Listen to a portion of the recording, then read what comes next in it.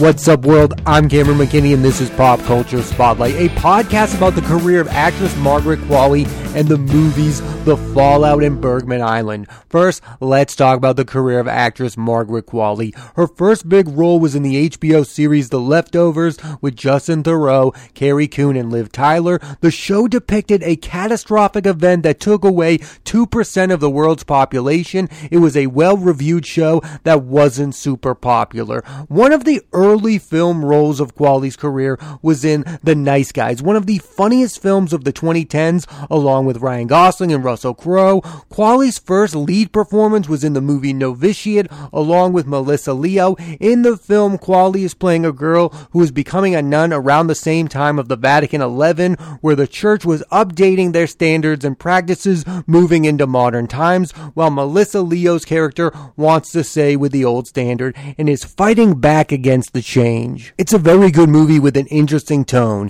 The first time I really noticed Qualley was in Quentin Tarantino's Once Upon a Time in Hollywood, where she plays a seemingly fun-loving hippie who is hitting on Brad Pitt's Cliff Booth. Their scenes together are some of the best of the movie. Think about how stacked that cast is. You had established stars Leonardo DiCaprio, Brad Pitt, and Margot Robbie, along with rising stars Maya Hawke from Stranger Things, Sydney Sweeney from Euphoria and The White Lotus, Austin Butler, who's going to be Elvis in a Baz Luhrmann film, and of course Margaret Qualley. I think one of the biggest reasons Margaret Qualley has become a modern star is because she transitions between television and movies. The age of picking between the two are over. Zendaya does the HBO show Euphoria, plus the Spider-Man movies. Anya Taylor-Joy does Emma, plus the Netflix miniseries The Queen's Gambit. Elle Fanning is great in The Great, along with a film like All the Bright Places. And Margaret Qualley has done free shows and countless films. These four actresses, in my mind, are the future of Hollywood, and I think as long as they continue to do both of those things, movies and shows, they're going to continue to dominate. Because really, all four of them are reaching every type of audience. They are reaching the people that are binging 8-hour shows in one day, and they are reaching the people that want to watch a movie. Once Upon a Time in Hollywood was a hit film. It was directed by Quentin Tarantino. Everyone saw Margaret Qualley in that movie. And everyone I know has seen Qualley in the Netflix series Made, which I think is up to this point Margaret Qualley's best career performance, along with her mother Andie MacDowell, best known for the movies For a Wedding and a Funeral and Groundhog Day, and Nick Robinson from A Teacher and Love, Simon.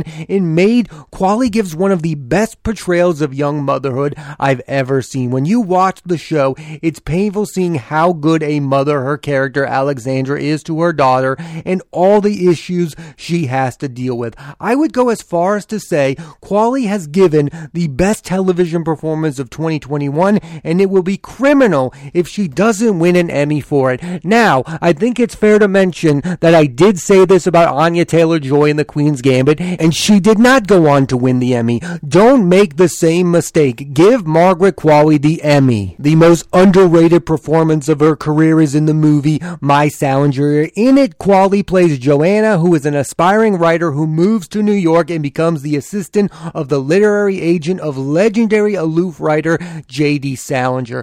Qualley's co-star in the film is Sigourney Weaver from Alien and Ghostbusters fame. They have great chemistry, and in it, Qualley gives a wonderful performance playing someone who is surrounded by great writers but won't admit to others and herself that she wants to be one. The best year of Qualley's career is in 2019. She had a supporting role in Once Upon a Time in Hollywood, sharing all of her scenes with Brad Pitt. The moment her character turns on him is chilling, and that same year she was nominated for an Emmy for Best Supporting Actress for Fosse Verdon for playing Dancer and Wrecking, with Sam Rockwell as Bob Fosse and Michelle Williams as Gwen Verdon. And she had a small supporting role in Seberg with Kristen Stewart, Anthony Mackie, Vince Vaughn, and Jack O'Connell. She gave 3 memorable performances and shared the screen with iconic actors. It's hard to get any better than that. Qualley's next roles will be in the movies Sanctuary with Christopher Abbott, The Stars at Noon with Joe Alwyn, written and directed by Claire Denis, Poor Things with Emma Stone, Mark Ruffalo, and Willem Dafoe,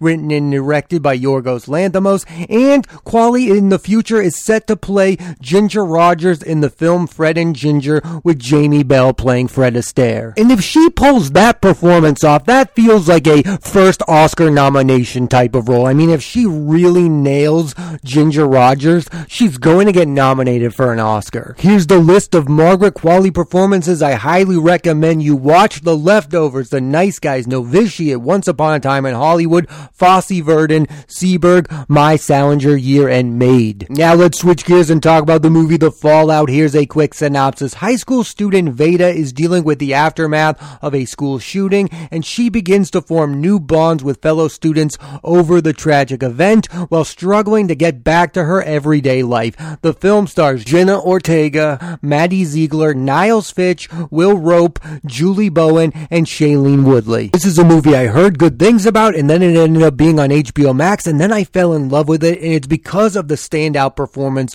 from the lead, Jenna Ortega, who delivers the first great performance of 2022. I was blown away with how she was able to give a fun movie star performance in a movie with such a heady subject matter, all while remaining authentic. It is a tough balancing act, but she pulls it off brilliantly. She is a future bona fide movie star in the making, and she's having a big moment. She's one of the stars of the new Scream movie that so far made over $90 million at the box office, and she is set to play Wednesday Addams on Tim Burton's Addams Family show titled Wednesday on Netflix, along with Catherine Zeta-Jones. The role of Wednesday was of course made iconic by Christina Ricci, who plays her in the Addams Family movies and Addams Family Values. The future looks extremely bright for Ortega, who already at 19 can carry a film. And I'm not saying the other actors in this movie are bad, it's just sometimes there's such a glaring great performance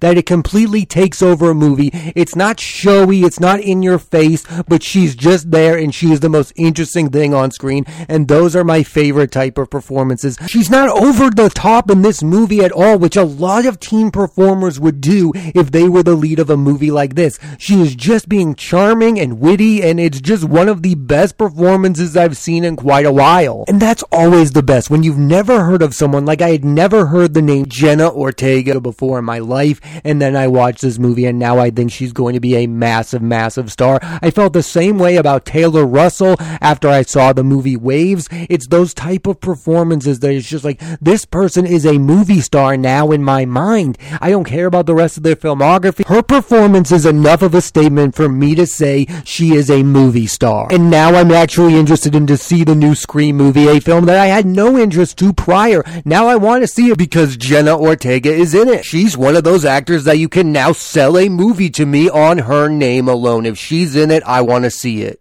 The Fallout is the directorial debut of Megan Park, who herself is an actress best known for playing Grace on the teen drama The Secret Life of the American Teenager, which starred Shailene Woodley, who shows up in this film. Park also wrote the movie. It's super impressive first film. It's hard to make an entertaining movie about such a thought-provoking subject matter, such as school shootings. This movie has sold me on her career as a filmmaker, because there's not one moment that feels like a bad after-school special. It's not preachy about the subject matter, like it's not telling you, well, this is how this should be, like some of these movies are. This movie is not judgmental about its characters. It just feels like a movie that came right out of real life, and those are the best type of movies. Sometimes films about big button societal issues feel like melodramas and don't feel realistic. That's not the case with The Fallout. This film has a great tone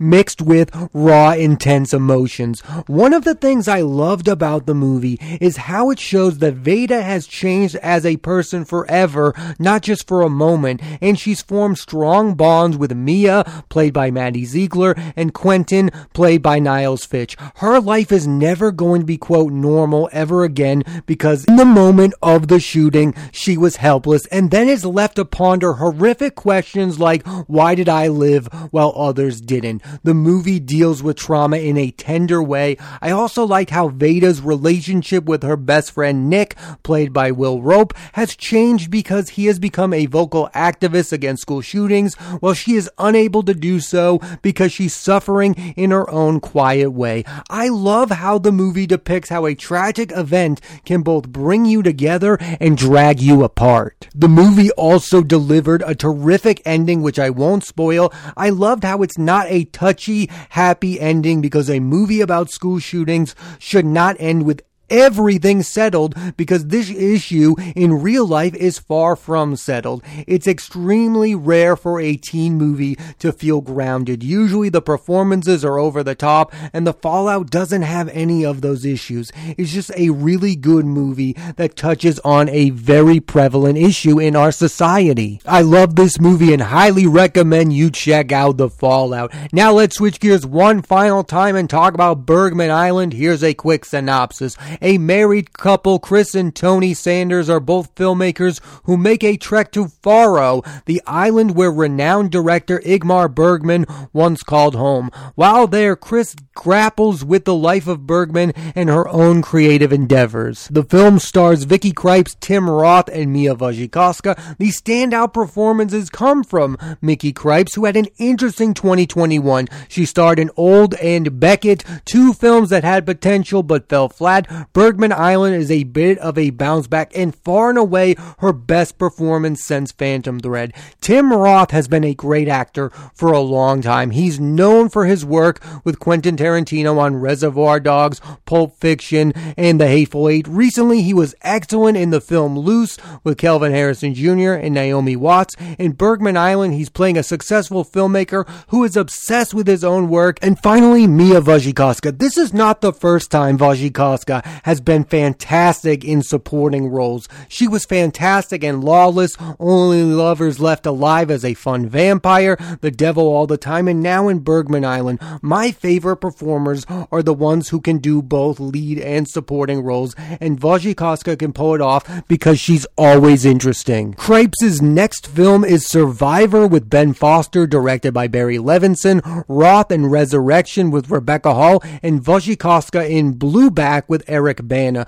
The movie has a lot of fascinating elements all mixed together. It looks at how Ingmar Bergman gave up on his personal life to become a prolific director, something that's not rarely, if ever, afforded to female filmmakers. And then you have a tenuous relationship between a couple who have the same creative desires and can't stop but be competitive towards each other. The main conflict is that Tony, played by Tim Roth, seemingly aspires to be Bergman, while Chris, played by Vicky Krieps, ponders why you can't be successful while also being faithful to your family. And I personally love movies that tackle this issue about how being creative can sometimes be super selfish. Like you saw this recently in that film Tick, Tick, Boom, where Andrew Garfield is playing the late Jonathan Larson, and in that film, Jonathan Larson chooses his own career over his girlfriend, basically. I know that's a rough way of putting it, but it's basically the truth. You also had Malcolm and Marie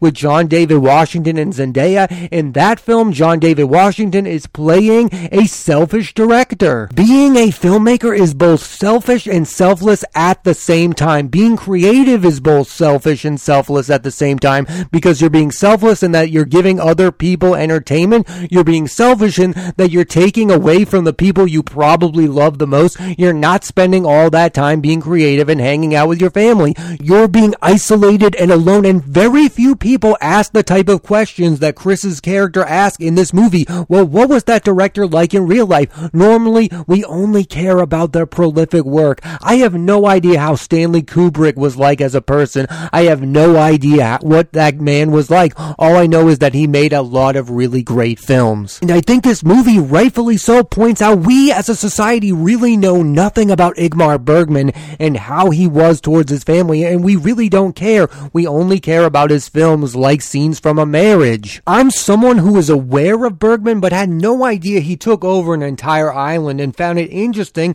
that not everyone on the island were big fans. Also, Bergman Island tackles the main issues of Bergman's work, the relationship between men and women, and looks at it with a somber view. It's very faithful to Bergman in that way. Even if you're not a big fan of Bergman, this is still a movie worth seeing. It's one of the best looking films of 2021, and by the end you'll be questioning what was real and what was fake. It's a cool artsy movie that both pays ode to the work of a legendary filmmaker while also questioning his legacy overall, and you don't see that a lot of the time. Lately there have been a lot of really good indie movies about being a filmmaker. You have The Souvenir, Black Bear, and now Bergman Island, and I hope movies like these ones continue to be made because I am fascinated by the careers of these directors. If you think about it, the director of a movie is the one most responsible for the movie, and most of the time it ends up being the person we know the least about. We know the most about movie stars, especially American movie stars.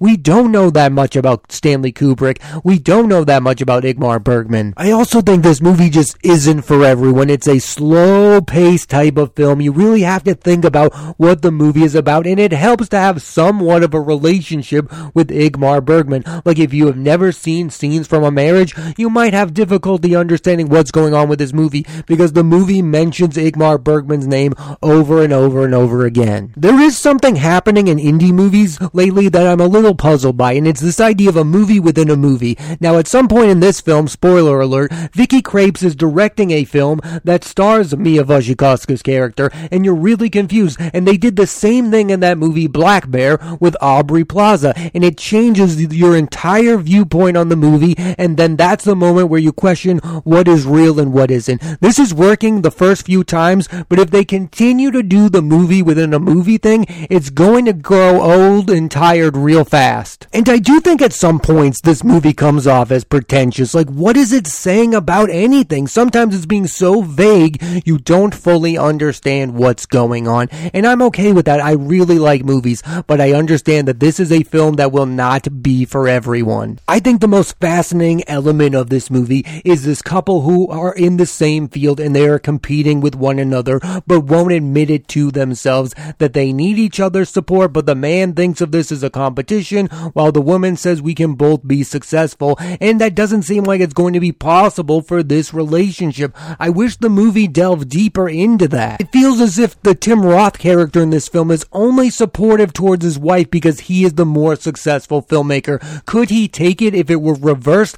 I don't think so. That's what I find to be the fascinating element of this movie, is the competition between these two filmmakers and how it's almost impossible for two creative people to be supportive towards one another. I read that this film almost starred different actors, that Greta Gerwig almost played the Vicky Krieps role and that John Turturro almost played the Tim Roth role, and that would have felt like a completely different type of a movie, and probably a movie I would have enjoyed more because of my relationship with those actors. I love Greta Gerwig, and I think John Turturro is one of the most underrated actors working today. Now, I really enjoyed Vicky Krieps, and I really like Tim Roth, and they're both really good in this movie, but it's still fun thinking of a version of this film that starred Greta Gerwig and John Turturro. Weirdly, 2021 was a big year for Ingmar Bergman. The deceased filmmaker had a bit of a bounce back year. It's weird to say. I mean, Scenes from a Marriage came out on HBO. That was a remake of his movie that stars Oscar Isaac and Jessica Chastain.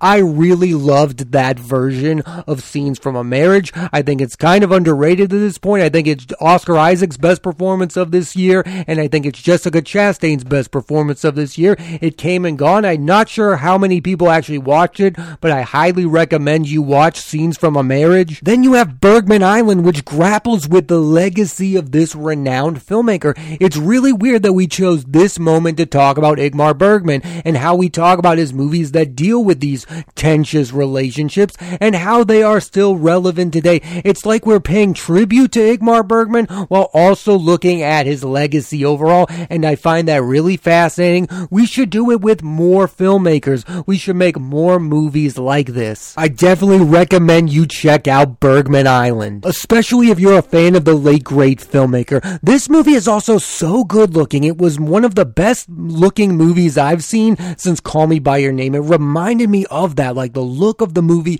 You just wanted to immediately transport yourself to that island the same way you wanted to transport yourself to Italy after you saw Call Me By Your Name. And interestingly enough, both films have people riding bikes a lot. Thank you for listening to this edition of Pop Culture Spotlight. I'm your host, Cameron McKinney, and there'll be a new episode of the podcast every Thursday on Apple Podcasts and Spotify. And this week, I put the spotlight on the career of actress Margaret Qualley and the movies The Fallout and Bergman Island. Next week, I'm putting the spotlight on the movies Nightmare Alley, starring Bradley Cooper, Cate Blanchett, Rooney Mara, and Willem Dafoe, directed and co-written by Guillermo del Toro, and the Western Old Henry, starring Tim Blake Nelson. So tune into that and please rate, review, and subscribe.